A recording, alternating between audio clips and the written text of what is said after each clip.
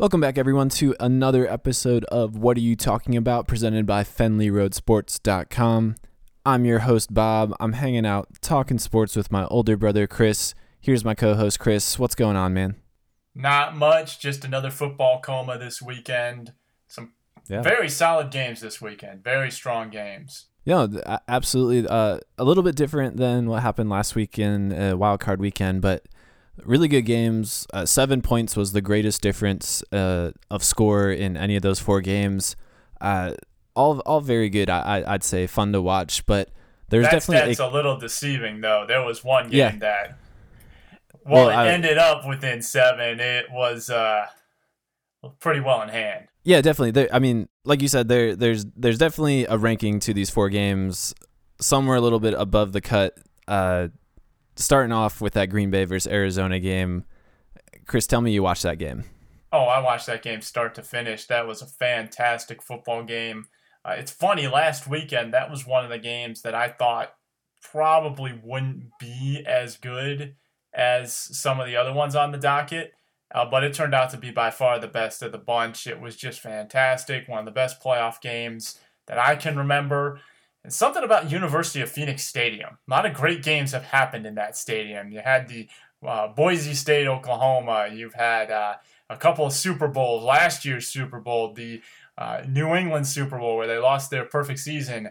A lot of great games have gone down in that stadium. So it must be something in the air, something under the dome. I don't know what's going on out in the desert, but for those of you who may have missed it, Arizona prevailed 26-20 in overtime. There was a coin flip drama. There was a Hail Mary by Aaron Rodgers, another one. He obviously, you guys remember earlier in the year beat the Lions on a Hail Mary. And then Larry Fitzgerald turning into Mr. January. Last time he was in the playoffs, had a fantastic run during their Super Bowl run. And Bob, just what were your impressions of the game? What stood out to you the most? There's so much to pick from. What were your impressions of the game? Well, my impression was for all but one drive, Carson Palmer seemed to be protected by some kind of football divine intervention. He threw 2 interceptions, and they were costly interceptions for sure. He should have thrown, I think, 3 other ones looked like they could have been potential interceptions, including one that resulted in a Malcolm Floyd touchdown, which was a ridiculous sequence of events on that throw. Both these quarterbacks really did not play at their best at the level that we've seen them. Aaron Rodgers being an MVP quarterback, probably the most talented quarterback playing right now. Carson Palmer probably going to be number 2 in MVP voting this year. Both of them struggled. I mean, Aaron Rodgers, 261 yards, 2 touchdowns, and an interception looks good. Before that final drive, that resulted in 101 yards of passing for him. So that's a little deceptive of how his night went. So again, it turned out to be a completely theatrical match, but I really think it went to the defensive side of the ball, the way these guys played on that side, making plays for these 2 really talented quarterbacks. And we saw both of them struggle mightily for a good portion of the game. Yeah, if you didn't know who Jeff Janis was before that game, you sure do now. 7 catches, 145 yards, 2 touchdowns. Obviously, that 60-yard long one is going to be the one people remember the most. I was surprised at how effective Green Bay was running the ball. 22 carries, 135 yards as a team. Eddie Lacy had a solid night against a very stout defense. Now, his 12 carries for 89 yards is a little deceiving because he had a big 61-yard run. So if you kind of take that away, maybe it's not as impressive as the final stats may show. But still, 22 carries, 135 yards, a little bit of balance to the offense. You're right, Aaron Rodgers struggled, and so did Carson Palmer throughout the game. But towards the end there, they stepped up. They made big plays. I mean, Green Bay, Aaron Rodgers, you said it, has got to be the most talented quarterback right now. He's got it all. He's got the IQ. He's got the mobility. He can beat you with his legs. He can scramble out of the pocket. He throws a great deep ball, one of the best deep balls in the NFL. He's accurate. He's got it all. And he is the worst quarterback to face on a Hail Mary because he can roll out of that pocket, buy his receivers time, and, oh, by the way, throw a very accurate deep ball as we saw against Detroit and against Arizona. The guy is he is the guy you want on your team in big situations. I know the Packers lost, but they didn't have a possession in overtime. They never got to touch the ball, and kudos to Arizona for going right down and scoring, thanks largely to Larry Fitzgerald's 70, I think he had like 76, all their yards in overtime, maybe all 80 of those yards in overtime. He had that 75-yard catch and then a 5-yard touchdown. So Fitzgerald, definitely the MVP of the game. He also had a huge catch in the third quarter that maybe was or wasn't a catch. Who knows? I don't even know what an NFL catch is anymore. So yeah. Aaron Rodgers was fantastic. Larry Fitzgerald was fantastic. The Stars stepped up, and it was just whoever had the ball last won. And Arizona took matters into their own hands and made sure Green Bay wasn't going to get a chance by scoring that touchdown. Yeah, absolutely. Just another thing about Aaron Rodgers, the very first deep ball that he threw to Janis, that was when he was rolling to his left, planted his foot, and launched it forward. The Hail Mary that resulted in a touchdown, he was on his back foot, falling away, and he was able to place it perfectly and way far down the field to Janis for that touchdown against Patrick Peterson, one of the best corners in the entire NFL. So, again, what a fantastic two sets of plays. He is a great deep ball thrower. Randall Cobb's catch that didn't count, that left-handed grab, was another just mind-blowing play that you saw Aaron Rodgers make. But yeah, for as amazing as that drive was, Carson Palmer and Larry Fitzgerald had just as an impressive one. We talked a little bit how Fitzgerald owned the overtime.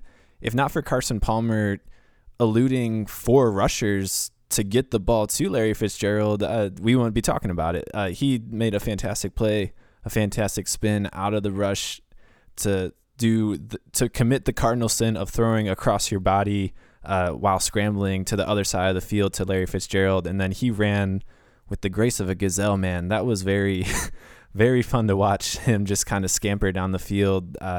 Larry Fitzgerald is probably in terms of a wide receiver in the postseason, he's big time, man. 912 yards, 10 receptions in postseason play in only 8 games. He comes to play, and that's exactly what the Cardinals need to get to the Super Bowl. Larry Fitzgerald is one of my favorite players in the NFL. A lot of people were saying he should leave Arizona. He should ask for a trade during some of their down years. I like athletes who are high character and loyal and exceptionally talented, and Larry Fitzgerald is all of those. I was cheering for the Cardinals hardcore when they played the Steelers in that Super Bowl. I think everyone in Cleveland was. And Larry Fitzgerald almost had the heroic catch that won it. Unfortunately, Santonio Holmes made one more play late. And I really like the Arizona Cardinals from a story standpoint. Carson Palmer he got his first playoff win, Bob. He's played in this league forever. He's only been in the playoffs 3 times. This is his first playoff win. First trip to the divisional round, because the last 2 times played in the wild card round with Cincinnati. So this is a lot of great stories on Arizona. They're the team I'm kind of pulling for, other than, of course, my New England Patriots, which I'm sure we'll get to in a bit. But going back to Green Bay for a second, no Devontae Adams. They lost Jordy Nelson before the year began. Randall Cobb left early in the game. He did not have a single catch. And James Jones also did not have a single catch. That's Aaron Rodgers' top 4 receivers. Catchless. 2 of them didn't play. 1 of them played maybe a quarter. Bob, if I would have told you that, you would have thought Arizona would win by like 45 points. There's no way. I know Aaron Rodgers is great, but he needs someone to catch the ball, right? Oh yeah, absolutely. Again, it was less than a month ago where we had this matchup. 38-8 was the final score in favor of the Cardinals, and then to tell me that the Packers are going to come in for round 2 with less weapons for Aaron Rodgers, and to play them that close to almost beat them. That I wouldn't have believed it. One last comment on the Hail Mary that tied the game to send it to overtime. I do question Bruce Arians blitzing on that play and sending I think 6 guys to get to Aaron Rodgers. I understand the risk that you're taking, but you know the play. If you know he's going to go downfield, why not sport an extra body or 2 down there to knock the ball away? They didn't have the usual amount of Hail Mary protectors in the end zone. I thought that was questionable. Yeah, it was a little questionable. Maybe not send 6, maybe just rush 5 and drop 6 back in coverage.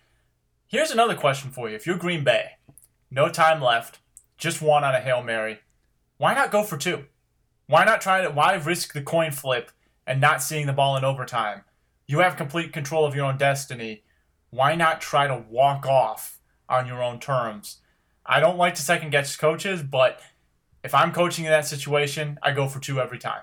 I would respect it if they went for it. I respect them for kicking it. I understand the mindset. They were holding the Cardinals in check. Floyd scored that touchdown in the fourth quarter, kind of on that fluke play. Other than that, though, Carson Palmer did look a little confused for a lot of the game. So I totally understand just kicking the field goal, letting you go into overtime, and hoping that you get at least one chance. Do you have any opinion on the coin flip and the controversy that happened there? It was just funny. The Cardinals won both coin flips, by the way. Yeah. The ref flips it up. It did not flip. They showed a replay of a coin flip, which has got to be the first time ever. It didn't flip, so he flipped it again. Cardinals won both, so it didn't matter. I think if one team had won one and the other team won the other, it would have been a little bit bigger of a deal. But since the Cardinals won both, it didn't matter. And but hey, like I said, this game had it all. Coin flip drama, Hail Mary, overtime, everything. One last point, though. You're right about the Cardinals. They were holding them in check, and that Larry Fitzgerald 75-yard catch was a broken play. They almost had Carson Palmer dead to right. He throws across the field. Larry Fitzgerald is wide open, and he just burns them. I mean, the throw was like 5 yards. He ran about like 70 of those 75 yards. So it was pretty much all Fitzgerald on that play, even though it goes down as a 75-yard catch. Yeah, I can't criticize McCarthy for kicking the extra point to go into overtime. I mean, you are lucky to be in that situation in the first place. Don't get greedy and try and go for 2. But I respect anybody who has the gumption to try that and to try and walk off on a 2-point conversion at the end of overtime or end of regular time. I'm a greedy guy, Bob. I would have gone for it, but that's just me. I'm also not an NFL coach. It's easy to criticize when you're just a podcaster. Yes. But alrighty, the other game in the NFC, let's just say it didn't live up to the first one. This final score, Carolina 31, Seattle 24, a little bit deceptive. Seattle, in its traditional starting slow mentality, went down 31-0 at halftime and looked like it couldn't do anything. Then in the second half, cut it all the way down to 7. Tried an onside kick with less than 2 minutes left. Carolina recovers, knees it out. Game over. It got a little exciting in that fourth quarter because you thought maybe the Seattle Magic was going to strike again. Maybe Seattle was going to pull another one out of nowhere and survive, but it did not. Carolina was just too much, too good, and 31-0 was too big of a hole. Bob, what are your impressions of this game? Cam Newton, statistically, at least passing-wise, didn't have a very strong game. No, he did not, but then again, he didn't really need to. It was 5 minutes in, and the Panthers are already up by 14 points after that Luke Kuechly pick 6, and then Russell Wilson threw another interception shortly after that put them in scoring territory as well. That only resulted in a field goal, but combine that's 10 points right there, plus a missed Steven Hauschka field goal. I mean, that's 13 points that you left up for grabs on the Seahawks side. That's really the story of the Seahawks season encapsulated in one game. At times they look awful and terrible, and you think that like everything is done, and then the second half the defense clamps down, stops the run game. The Panthers got conservative naturally when you're up 31-0. All power to you to be conservative, but the Seahawks stopped the run game, and Russell Wilson came alive and made some really big plays. But 31-0 against a really good team, that's just too much to ask for. And they were maybe 1 or 2 possessions shy of actually making a historic comeback, but a valiant effort for sure. 31-0 at halftime to come back and score 24 unanswered points. That's a way to save face, but at the same time, you can't make those mistakes against good teams. Pete Carroll must have played that TCU Baylor game at halftime because I believe they were down 31-0. But yeah, you're right. I mean, here's why Cam Newton didn't have a great game statistically. He was 16 of 22, 1 touchdown, no interceptions. So the times he did throw was fine, only 161 yards. But that's because they ran the ball 41 times, 11 of those to Newton for 3 yards. So if you take that away, 30 carries for 141 yards to non-Cam Newton runners. The bulk of that going to Jonathan Stewart, who had a 59-yard long, 19 carries, 106 yards, and 2 touchdowns. Clearly playing a little more managerial with the football when they had the ball up 31-0, didn't want to do anything crazy. Russell Wilson sacked 5 times, 2 interceptions. I mean, the Panthers defense were all over him. Cam Newton only 1 sack.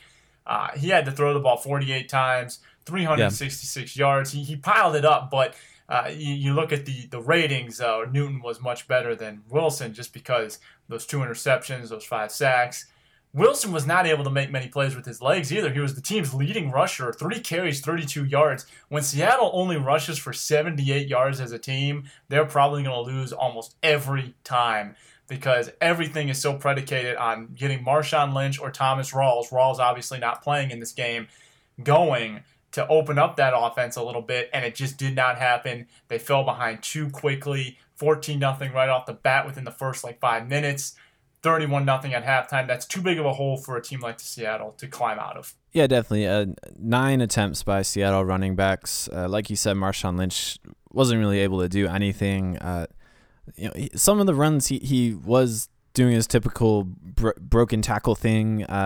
He looked relatively healthy, but he just didn't look. They weren't able to get him in sync. And again, that's probably the nature of falling behind so quickly in that game. But kudos to the Panthers, man. They own their home turf. They clamped down what was a very hot team. We seem to be talking a lot about the Seahawks and not about the Panthers. The Panthers are just as good defensively, if not better, this year. They're a very good team, and they're going to hold home court and host the Arizona Cardinals. So I think they proved something with this win, with the way they stamped the Seahawks early on. Hey, you take away the Seattle running game, you hold Russell Wilson to 32 yards rushing, you sack him 5 times. He's the slipperiest quarterback in the NFL, 2 interceptions. They did a phenomenal job against this Seahawks team today.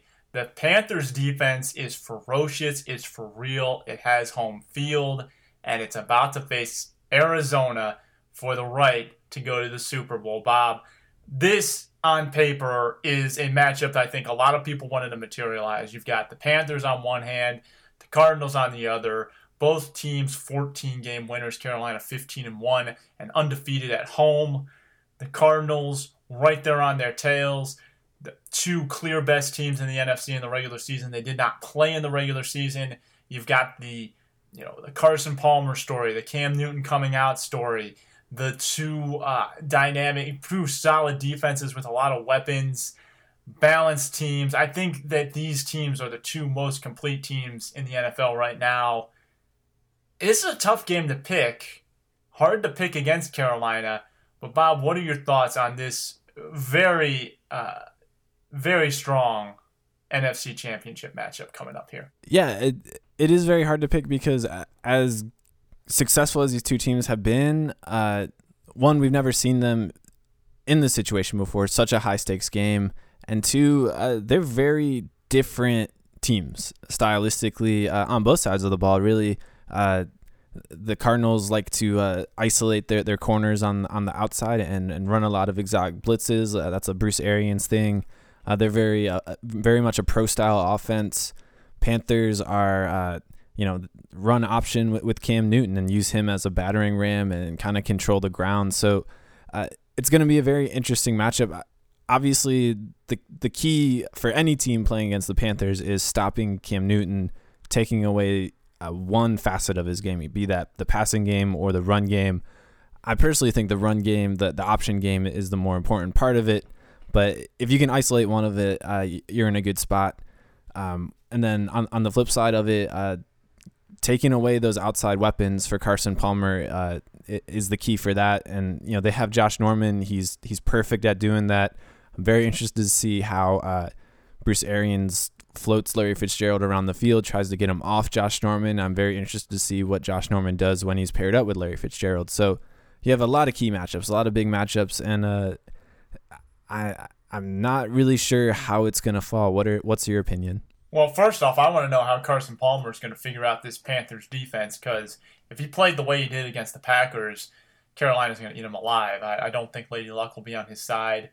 He had that tip pass that was the ultimate touchdown in regulation. Now Aaron Rodgers came back and tied it, but he had some fortunate situations too. I mean, you said it earlier. He's lucky that his stat line wasn't worse than it is. So Carson Palmer is going to have he's going to have a big task ahead of him with this Carolina Panthers defense that seems to be playing on just all cylinders all year. It has been an elite unit. It has given people fits. It is, all due respect to Cam Newton, he's been phenomenal, but the defense is right up there with Cam Newton as the reason why this team is 15-1. You've got an all-time elite defense with a quarterback that's entering his prime, an elite quarterback in his prime. That's the recipe that produced 3 out of 4 Super Bowls for the New England Patriots, about 15 years ago. So if you're looking at on paper, you've got to like everything that Carolina's got going for them. And on the Arizona side, Tyrann Mathieu is not going to play. I mean, they lost him in the regular season, late in the regular season. That's a big loss for them in their secondary, especially, as you said, with Bruce Arenas liking to blitz. It'll be interesting to see how Carolina can exploit them. You're right, 2 very different offenses. Carolina likes to run. Their tight end is their biggest weapon in Greg Olsen, while Arizona is a much more traditional type spread offense. So very different teams offensively, but the key for me is that Carolina defense. Can Carson Palmer figure it out? Because, like I said, if he plays the way he did last weekend, it's going to be a very quick game. Yeah, certainly. I think the Cardinals, the one thing they have going for them is that the Cardinals can play from behind, and they have time to figure out the Panthers defense in that game. They have the aerial weapons to play catch up. I don't really think the Panthers can do the same. Just because they're so ground oriented, but Newton can turn it on and he can light them up and throw it downfield. I do think that Cardinals secondary, even without Mateo, they've been playing without him for a few weeks now, so that's not a new injury, something they're gonna have to adjust to. It's very good, led by Patrick Peterson. That's a very good secondary, probably one of the best the Panthers have seen all year. So I am tending to lean towards Carolina because it's home field, because they've only lost 1 game. I feel like I have picked against them anytime we've talked about them. It's time to come around and recognize that they are the number 1 seed for a reason, and they have a great defense. They have the playmaker in Cam Newton. I think the table is set for them to make a run to the Super Bowl. The only thing that could come in their way is Carson Palmer getting the hot hand. Yeah, I agree with that. I picked Arizona before the playoffs. I picked Green Bay before the season, jumped off of them for Arizona. After seeing Carolina play this playoff game, they're going to have home field. They have a scary defense. I don't think Arizona has enough to overcome that. I think Carolina's offense will be able to do what it does against Arizona's defense. And I think that the Panthers, with home field, with that defense, will win this game. And Cam Newton will play in the first of what I think will be multiple Super Bowls throughout his career, because this guy's the real deal. He's not going anywhere. He's about to take this league by storm, and I think it starts with his first NFC championship next weekend. But hey, you know what? I could be wrong. You never know in the NFL playoffs, especially at this stage. These 2 teams are fantastic, and I'm very much looking forward to this very juicy matchup on paper. Yeah, definitely. I think it's going to be a close game. Either way, it's going to be a close game, but I think just because of home field and the Cam Newton factor, playing it at home, you have to lean with the Panthers on that one. So we're in agreement. Carolina's going to be there, but now we got the other half of the Super Bowl to get to, and this Broncos-Steelers game. Last weekend, I think we both talked and said that this game was not that appeasing because of all the injuries the Steelers had. They were down their top 2 running backs, their top wide receiver, and much in the way the Packers did, they overcame that and had the lead late in the fourth quarter till Fitzgerald Toussaint fumbled on a drive that Pittsburgh looked like they were going to throw the hammer down, drive down to the end zone, and end the game. Fumble, Denver scores, Denver goes on to win 23-16. Peyton Manning is back in the AFC Championship game. A fantastic story there for Peyton to come back and win the playoff game. Bob, what are your thoughts of this more entertaining than we thought it would be AFC divisional matchup? Yeah, it absolutely was. You were a little more set on the Broncos winning it last week. I said if Brown and Roethlisberger both, or one of those guys were out, I'm going with the Broncos. Antonio Brown was out, but Martavis Bryant and Marcus Wheaton stepped up. 14 receptions between the two. I forget the other pass catchers that the Steelers have in Darius Heyward-Bey and Sammy Coates, who is a talented rookie. They can really do a next man up. There's only one Antonio Brown, but with Ben leading that offense, the passing game was fine. The problem was the run game. Like you said, Toussaint with that big fumble, but even before that, just 12 attempts for 39 yards from Toussaint.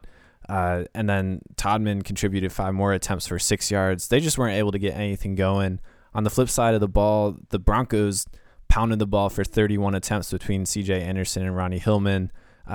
That kind of masked the fact that Peyton Manning didn't even have a touchdown in what was a win for the Broncos. So go figure that. That's kind of been Manning's season all year long. So it was very much a defensive match. I was impressed with how the Steelers were able to check the Broncos playmakers. The Broncos get the credit for having a great defense, but the Steelers really came to play defensively. And then again, Ben Roethlisberger continues to impress me. The fact that he was able to throw the ball 37 times for 339 yards just a week after it looked like his shoulder was dead. Very impressive, and he seemed to be making all the throws, maybe not as accurately downfield as we've seen, but a very gutsy performance from him. Kind of a shame that it ended with that fumble and they weren't really able to recover after that. But yeah, it was a very good game. What are your thoughts on it? Yeah, my thoughts are the same. I think Pittsburgh had it. They had it won. Not won, but they had a chance to really drive it home. And then the fumble just killed them. You look at the score, it was an ugly game, even though it was 23-16. There were only 2 touchdowns. There was one in the first quarter by Pittsburgh and then one in the fourth quarter by Denver, and then it was a ton of field goals. So very defensive-oriented game. Both defenses came to play. That Denver defense playing at home is a very deadly unit. Ben Roethlisberger is the only quarterback to throw for 300 yards on them all year, and he did it twice. He did it in the regular season and the postseason. They held Pittsburgh to 85 yards rushing. Now, obviously, and one of those was a Martavis Bryant 40-yard run. So that's a wide receiver giving you a running play. Denver running backs were held to just 45 yards on 17 carries. So the point is, Pittsburgh was down a lot of weapons, and they showed grit. They did the next man up mentality. I mean, you look at their top receivers. Bryant, 9 catches, 154 yards. Darius Heyward-Bey, 2 catches, 64 yards. Sammy Coates, the rookie, 2 catches, 61 yards. Marcus Wheaton had 5 catches on offense. He had a fumble on special teams and a couple of, iffy special teams plays there that kind of didn't cost Pittsburgh, but potentially cost them some field position. So certainly a few mishaps there. But all in all, it was solid. And Peyton Manning on his first game back was solid. He didn't need to be great, but he didn't have a bad game. He didn't have like that all-time Peyton Manning great game, but 21-37, 222 yards. So very solid effort all around. I just think it was just that one mistake that killed Pittsburgh in the end. If they don't fumble that ball, I think they at least get some points. Denver doesn't get momentum. And Pittsburgh's probably playing in the AFC Championship. No, yeah, you're absolutely right. What were your thoughts on the Peyton Manning fake sack, get back up and throw the ball? Did you see that play? I did see that play, and he was not touched.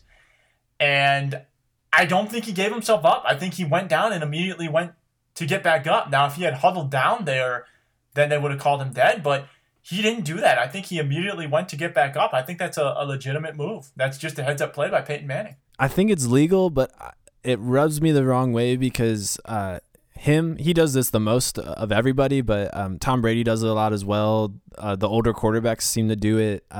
If they're dead to rights and there's a rusher coming, they'll just go down. And I think that's what he did and just gave himself up. But then he realized he wasn't touched and hopped back up, which was smart of him. But at the same time, it kind of felt like he was tricking the system and bending the rules in his favor. I understand it's totally legal, but I was just like, man, I feel like he should have been ruled down because I've seen him fake a sack a lot of times to avoid getting hit. Yeah, I understand where you're coming from there. The game is trying to protect the quarterbacks, then be consistent in protecting them. I understand that. And, I'm not saying Peyton Manning, I'm not accusing him of anything, but he is the guy who tries to beat you with the rules. He has run that hurry-up offense, some of those little tricky line formations. There was a time where he took a knee and the teams were going to the locker room, and then he tries to get him back to the line of scrimmage to run another play. This happened when he was with the Colts a long time ago. So he's done stuff like that before where it's not, he's just trying to beat you by the letter of the rule and trying to trick you a little bit. You know what I mean? And heads up to him for doing it. I'm not criticizing him for doing it. It's perfectly legal, but is it necessarily the right thing to do as a quarterback when the game is starting? You're trying to be protected. What it kind of confuses the defense because next time it's like, okay, how hard should I hit him? Things like that. You don't want to get into that gray area. And I think you got to blame the refs more than you do Peyton Manning. Peyton Manning is just a player making a play. The refs should have ruled him down if you're truly trying to protect the quarterback. No, yeah, I totally agree with you. I looked at it, I was like, man, he's been made fun of all year for faking these sacks, for faking these hits just to avoid getting hit. And it turned out that he was able to make a big play because people were expecting him to stay down. And I was just like, that's not exactly right. But, hey, hats off to him for staying alive, for continuing to play, knowing the rule book. Good for him. And again, I think it's on the officials more than it is on Manning. Manning shouldn't have been allowed to make the play. The officials should have consistently ruled that he gave himself up, as they have been doing all season. I think that's an officiating thing. You can't blame Manning for playing through the whistle. Yeah, very true. Alrighty, well, this last game we got on the slate, close game by the score, 27-20, but not necessarily as close as the final score would have indicated. The Patriots drove down, first drive, scored, and that kind of set the tone for the whole game. The Chiefs were playing catch-up the whole time. They just were getting close, but not quite there. New England just kind of stiff-armed them the whole game, kept them at bay. Bob, what are your thoughts on this? I mean, obviously, Julian Edelman, his first game back, 16 targets, 10 catches, 100 yards. That's a pretty impactful statement as to how much he means to this New England offense. Yeah, definitely. I think if this game was played a week earlier, Wild Card Weekend, maybe Edelman, he might have been able to go, but maybe not at 100%. Danny Amendola as well might not have been able to go. Rob Gronkowski was getting treatment. Patriots were the epitome of getting the benefit of the bye, and that's totally to their credit. But if it had been played a little bit earlier, I think the Chiefs might have been able to take it to them. But this game really wasn't that close. It was 21-6 in the third quarter. The Chiefs just, with Alex Smith out there and with Jeremy Maclin not at 100%. I think he only had 3 targets, 2 receptions, and 23 yards.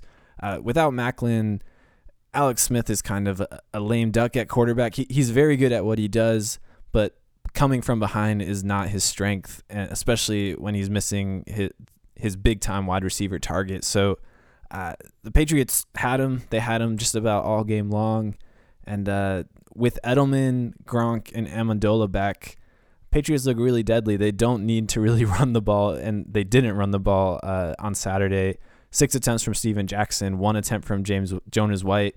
That was it from the running backs. Only 7 rushes from the running backs. The rest, it was just that typical quick pass game from Tom Brady, and it worked to a relatively easy win. Tom Brady had a 10-yard run. It was the slowest 10-yard run I've ever seen in my life. He's diving for the pylon. It is so funny to watch him scramble sometimes. I mean, he is not a quote-unquote mobile quarterback. And then he snuck it in for his rushing touchdown. He was fantastic, 28 of 42, 302 yards against a tough Chiefs defense that they didn't even try to run against. Like you said, I mean, you look, Rob Gronkowski, 7 catches, 83 yards, 2 touchdowns. Julian Edelman, 10 catches, 100 yards. And then they took away Travis Kelce on defense, and that's why Jeremy Maclin not being effective was so big. They could zero in on Kelce. Only 6 catches, 23 yards, 9 targets. Chankedrick West, and sorry if I butchered that, 17 carries, 61 yards, and a touchdown. Not a great day. The Patriots defense just were able to zone in on some of those other playmakers with Maclin not at full strength.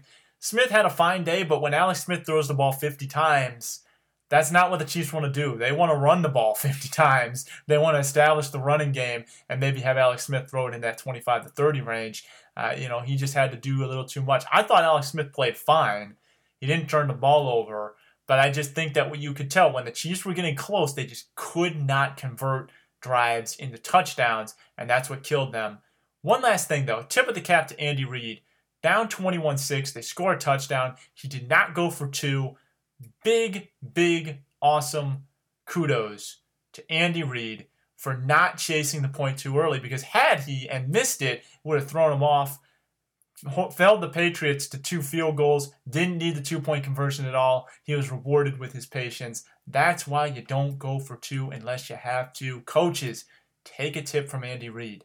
Don't chase the point. You're the extra point police for the NFL, always calling those guys out.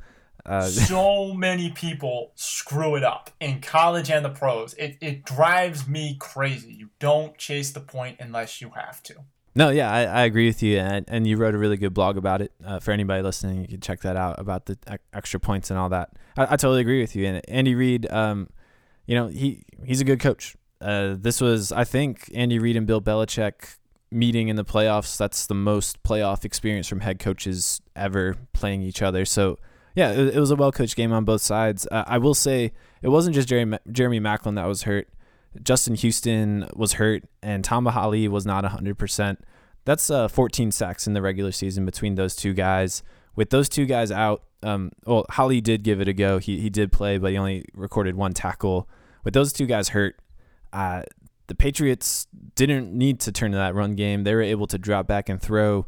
In the past, the recipe to beat the Patriots is to get pressure on Brady to disrupt the rhythm and the quick dropbacks that he has. And without your 2 best pass rushers, 2 really good pass rushers going, it was easy pickings for the Pats all day. Oh, certainly. I mean, those 2 guys are probably more impactful than Jeremy Maclin. I mean, you're playing with one of them banged up, the other one out. You're not going to get to Brady. He's just going to dissect you. I believe you called him General Checkdown last year's Super Bowl. Yeah. When the general can put his hat on and go to work, it's just not happening. Yeah. So we got ourselves. I'm calling it the ultimate Manning Brady Bowl because I don't see Peyton Manning returning next year. AFC Championship game. Chris, is this the 17th time they're playing? 17th time. Tom Brady holds the all-time record, 11-5. Playoffs a little more even. They're 2-2. Neither quarterback has won on the road in the postseason. Brady's 2 wins coming when Peyton was with Indy. Manning got 1 in the AFC title game with Indy and then 1 in the AFC title game with Denver. So Manning actually holds a 2-1 record against Brady in the AFC title game. And since Manning has gone over to Denver, neither quarterback has won on the road. That win on the road for Denver this year was Brock Osweiler, not Peyton Manning. So neither quarterback has won on the road since Manning has switched to Denver. This is a big game. I mean, you're right. This is the ultimate game. This could be the last. This is probably the last time these 2 will play against each other. Realistically speaking, I don't think Peyton Manning is coming back next year. Obviously, for us, we have a long history of Manning and Brady. It's not just a quarterback's rivalry. It's kind of our rivalry, too. We've had many debates over these 2 quarterbacks. Bob, what are your final thoughts on this rivalry? how big is this for the NFL for it to be to see these players play against each other one last time? I think everyone was kind of cheering for this to happen, except, of course, Steelers and Chiefs fans. Yeah, I think it's big time drama. Manning versus Brady kind of transcends team versus team, and people tune in and like to watch it. There's a very definite line. You're either on Brady's side or you're on Manning's side, and you could argue in favor of either one all day. I think it's a great rivalry. Like you said, I've been a Peyton Manning fan since I saw him in the Colts, probably like in 2003. I think I saw him play a game, and that was like, it changed the way I watched football, and I loved it. And you've been a Patriots fan and a subsequent Tom Brady fan for almost 16 years now. So yeah, there's a lot of history of it between you and I, and we've had lots of arguments. It's going to be great to know that this is the last one. Obviously, we don't know it 100%, but just from the way Peyton Manning's season has gone, this has to be the last one. And to know that going into it, to kind of be able to say goodbye, to deal with it one last time, it's pretty cool. And I'm pretty excited for the matchup. They've given us lots of really good matchups. They've given us some not so great matchups in the past, but for the most part, it's always turned out to be a really good game. And I think this is going to be a good game as well. I think it's definitely going to be a good game. And I think Manning is going to be done because the Denver Broncos have a very big decision to make with Brock Osweiler. He's a free agent this year, and you can no longer carry him on your bench with a rookie contract. Peyton Manning's contract, obviously, much bigger. They're going to have to make a very tough decision, and I don't think it's that tough. Brock Osweiler is the future. They are going to move on from Peyton Manning. Whether or not this is Peyton Manning's last game, I'm confident it is. I don't know for sure. He could land on another team, but I think the Broncos' Peyton Manning era comes to an end whenever this postseason run ends. Bob, what are your takeaways from this? Because home field is big for Denver. The altitude, it's hard to play there, especially with that defense. The Patriots down some running backs. Steven Jackson, by the way, first ever playoff game for his career. He's another good guy. Easy to cheer for. I know it's not easy to cheer for the Patriots for a lot of you out there, but Steven Jackson's awesome. I hope he at least gets to play in the Super Bowl. But I think it's going to come down to Tom Brady and how effective he can be on the road with his full complement of weapons against the Denver Broncos defense. Yeah, it's going to be a game of matchups. And, we said Brock Osweiler went in and won against Tom Brady in Week 12. But really, it wasn't him that beat the Patriots. It was the running attack. 15 attempts from C.J. Anderson for 113 yards and 2 touchdowns.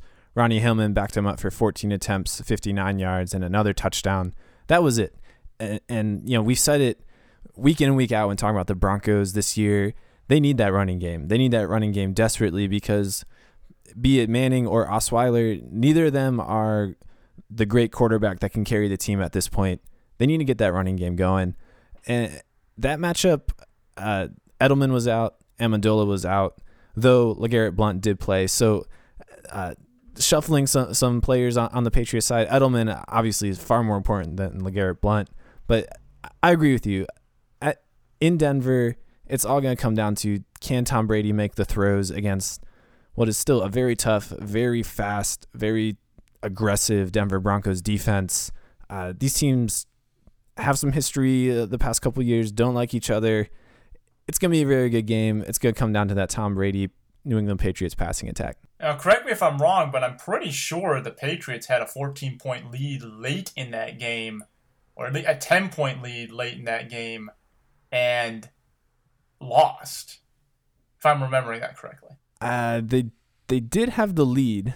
I'm not sure how big of a lead it was. But I know they led late, and the Patriots were playing them well, and then Osweiler stepped up and made some big plays. And you're right, he was not the reason they won. I mean, he made some big plays, but you're right. The key for Denver is always going to be getting that running game going. You get the running game going, it makes everything easier. For New England, it's all going to be about Tom Brady. He has got to slice and dice that Denver defense.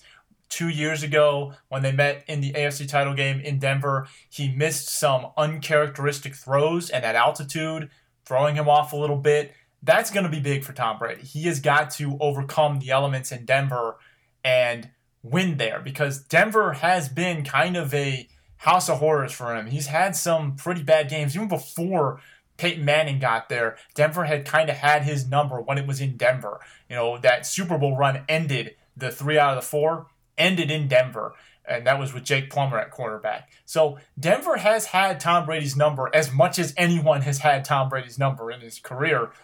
So that's going to be an intriguing matchup. And now, of course, the Broncos defense playing on all cylinders. Bob, it's obvious who I'm going to pick. I picked him in the preseason. I picked him before the playoffs. I'm a Patriots fan. I'm picking the Patriots. I think they're healthy. I think they'll do it. And I think Peyton Manning might have a Peyton Manning playoff game where it might be a little bit of a letdown. I'm not saying he'll play terrible, but I think he'll make just one extra mistake that will cost them. Yeah, it's hard to argue against that. And I'm leaning your way as well. I think with Edelman back, proving that he's back with the 10 receptions he put up against the Chiefs, Edelman plus Gronkowski this year is just a nightmare, and nobody has really been able to figure that out when both of them are on the field. Going into Denver, I understand that the Broncos do have some advantages, but it's hard to argue against that. And with just the inconsistency of Peyton Manning and the inconsistency of Osweiler if he gets in, I have to go Patriots. And about that game in Week 12, Patriots were up 21-7 in the fourth quarter. Broncos scored 17 straight. Gostkowski field goal to tie it, sent it into overtime, and then a C.J. Anderson 48-yard run won it in overtime for the Broncos. So, yeah, Osweiler definitely led him back, but there were still a lot of big runs from C.J. Anderson to bring that game back. Uncharacteristic them blowing that 21-7 lead, and it ultimately cost them home field throughout the playoffs. It'll be interesting. That fourth quarter could ultimately bite the Patriots if they end up losing because they had to play on the road.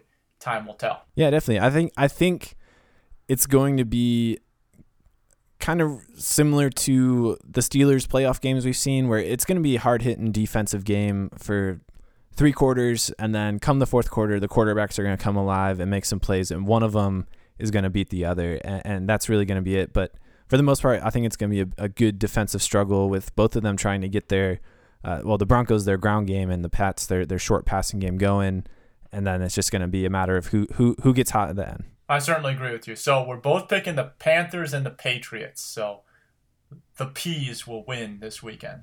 Yeah. That's a rematch of 2003?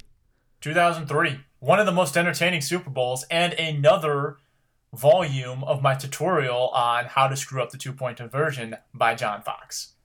It's in my blog, as Bob said. But, yeah. Anyway, we have jam-packed a ton of NFL into this podcast, but there are other things going on in the world of sports that we have kind of neglected over the last couple of weeks because of the NFL. Now that the NFL is winding down a bit, we will certainly get back to some of these developments, but Chris Davis is now going to be a very, very rich man. Huge deal he signed with Baltimore. The slugger from Baltimore we're talking about. 7 years, $161 million. Some of that money is deferred until 2032, about $42 million of it. Bob, what do you think of this signing? I mean, the guy has bashed a lot of home runs over the last few years. 2 years ago, he had 53. Last year, he had 47. 2014 season, he was cut short because of the steroid suspension. Bob, what are your thoughts to this signing? He was cut short that year, but he still managed to belt 26 home runs. So, proven home run hitter. That is a currency in the MLB for sure. 47 home runs last year to complement his 208 strikeouts. So this guy swings for the fences. He's going to strike out a lot, but he's going to make some really big plays for your team. I like it for the Orioles, keeping their guy. They've been a proven team, a successful team the past few years with him anchoring the cleanup spot. So it's a good deal. With the deferred payment, he's only going to be responsible for $17 million a year throughout the course of that 7-year deal, and then he's going to get $42 million on the back end. So, it looks like a really good deal considering Jason Hayward commanded 8 years for $184 million. I know he's younger and can bring a different arsenal of tools to the trade, but those are two of the big bats available. And Chris Davis, I understand the strikeouts are hard to look at sometimes, but that might be somewhat of a value signing. You hit me 40-plus home runs, I'll give you a pass on the strikeouts. That's the bottom line. And he's been bashing them the last 3 years. Even before that, he had 33 in 2012. So very strong. That 50-plus home run season almost helped me win a fantasy title. I'm still a little bitter about that. I lost it on the last day to Paul Goldschmidt. But still, Chris Davis was a big part of that. Thank you, Chris. And, I agree. I think it's a fairly strong value. I mean, given his production, you would think he'd command a much bigger salary. So I think the Orioles got a fairly strong deal, and he's only 29 years old. So not too bad. Alrighty, fury of coaching hires in the NFL. I'm switching back to the NFL. Hugh Jackson in Cleveland, Chip Kelly in San Francisco. Those were the big names. Kelly didn't go to Tennessee. Bob, were you a little surprised at that he spurned Tennessee for San Francisco? Yeah, I am. I'm very surprised. And really, I'm not even sure if they met the Tennessee Titans and Chip Kelly to talk about the coaching hire. Even more surprising, I'm surprised Mike Mularkey is now the head coach of the Titans. I'm not sure if the Titans really know what they're doing right now. But Chip Kelly going to San Francisco, Colin Kaepernick is there. Maybe this is good news for Kaepernick, and he might actually stay in San Francisco. People thought that he was on his way out, so that might be good news for Cap. And then it's hard to imagine that the Cleveland Browns are getting all the praise for their coaching hire. That's really surprising. I'm tempering my enthusiasm, but at least it's not getting canned. Well, the Giants and Niners were both courting him, and once he got hired, all the chips fell. So I think Hugh Jackson was one of, if not the top target in the offseason once Adam Gase was hired. And because once he got hired, everyone else was filled within 24 hours. So that told me that I think a lot of teams were waiting for him to sign to set the market. So kudos to the Browns for going out and getting one of the top shelf candidates. Remains to be seen what he can do, what will happen, but hey, at least they got a good guy. And Bob, were you surprised that Jim Caldwell stood in Detroit? I'm glad that they kept him. I thought he did a good job there, but were you surprised that they did not go a different way? Yeah, I was, just because of the way they started the year, but maybe the way they ended salvage and save Jim Caldwell's season. He's probably on a very short leash and only has one more season to prove himself, but I was surprised. Though I like Jim Caldwell. I think he's a really good coach. I think he's a really good person as well. So I am happy to see him still coaching. Yeah, certainly. I think he's done a great job in Detroit the last 2 years. The start was ugly, but the team didn't give up on him. They rallied. They've played well, and the year before he had them playing very well too. So I think that was a good move to keep him. All right, Bob, let's get this one in here real quick, but a big game in the NBA on last Thursday. The Cavs lost to the Spurs after playing fantastic in the first half. The Spurs came back at home, beat them. Big game for the Cavs on Monday against Golden State. What are your thoughts on the loss, and what are your thoughts on the big Warriors game coming into Cleveland for Martin Luther King Day? About that Spurs game, Spurs are undefeated at home this season. Very good at home. I mean, they're very good in general. I think they have 6 losses at this point. So very, very good team. Kawhi Leonard did a great job against LeBron James. That kind of slowed the whole game down in the second half. And Cavs play valiantly, a 5-1 on their road trip. So nothing to be ashamed about, losing on the road in the regular season to the San Antonio Spurs. Both those teams look very set for a deep playoff run. And then the rematch in Cleveland, emotions are going to be high. Tensions are going to be high against the Golden State Warriors. I think it's going to be a great game.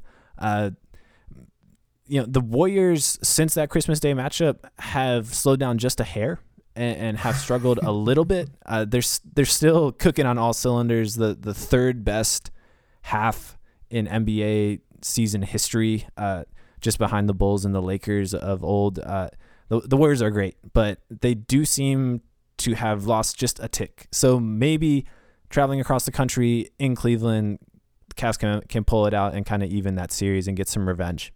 Oh, they just got hammered by Detroit this weekend too. So, yeah, they've slowed it down. They've only lost, 3 times now? 4 times now? I mean, that's slowing it down for them. It's still going to be, like you said, it's still going to be a very tough game. I kind of think this is as close to a must-win game in January as it gets, because I think Cleveland needs to step up and punch this team in the mouth. defend home floor against them. They lost on the road in a tough game. They've lost on the road to San Antonio. I think when these two teams come into Cleveland, they need to beat them and just kind of say, hey, you know what? We're going to see you in the finals. We can beat you too. I don't think they want to get swept by either of these teams, and it starts with Golden State on Monday. Again, I don't put too much weight in the regular season, but this is as close to as moving the needle as any game will for me being played before February. Yeah, certainly. It's going to be a good game to watch for sure. All right, real quick before we get out of here, Australian Open draw was released. Chris, you're the tennis guy. What are your thoughts on that? Well, I thought Serena Williams as the 1 seed didn't fare very well in the draw. She has to play Caroline Wozniacki in the 4th round, potentially, a former number 1, Sharapova in the quarterfinals, and the number 4 lady in the world, Rajwazka. Rajwazka, completely butchered her name there. I'm sorry about that. In the semifinals, potentially. So the draw was not kind to her. The men's draw was pretty balanced. Not changing my picks. I still think Victoria Azarenka will win on the women's side. She was on the opposite half as Serena Williams. Remember this name, though, Eugenie Bouchard. Her season was cut short by a concussion. She's not seeded, but she is one of the top players in the world. I think she's going to have a big run all the way to the semifinals. I think she's going to get there and face Serena Williams there. That was my bold prediction on my blog. And then I'm not going against Novak Djokovic. He's just too good right now. He's in his prime. And so I think he's going to continue his dominance on the men's side. All right, very cool. I have to check that out for sure. Yeah, certainly. I believe it's starting right now as we speak because it's like a super Australian time difference. They're like a day ahead or something like that. So, but alrighty, guys, we are out of time. But thank you so much for listening to What Are You Talking About, presented by FenleyRoadSports.com. Please subscribe to our podcast via iTunes. Search Fenley Road Sports. You can follow us on Twitter or Instagram by searching Fenley Road Sports. Come back to FenleyRoadSports.com for new content. We've got some blogs rolling out for you. My tennis preview is up. Bob will have one later this week. We've got some news and review blogs to recap some of the stories throughout the week. So please check out our content. And we have something special planned for you guys next week. So please come back to FenleyRoadSports.com and see what we've got cooking up. One of the new things we've got planned for 2016 is going to roll out next week. It's going to be exciting, pretty fun. Can't wait. But until then, we'll see you next week and enjoy the world of sports until then. All right, I'll see you, Chris. Take it easy, Bob.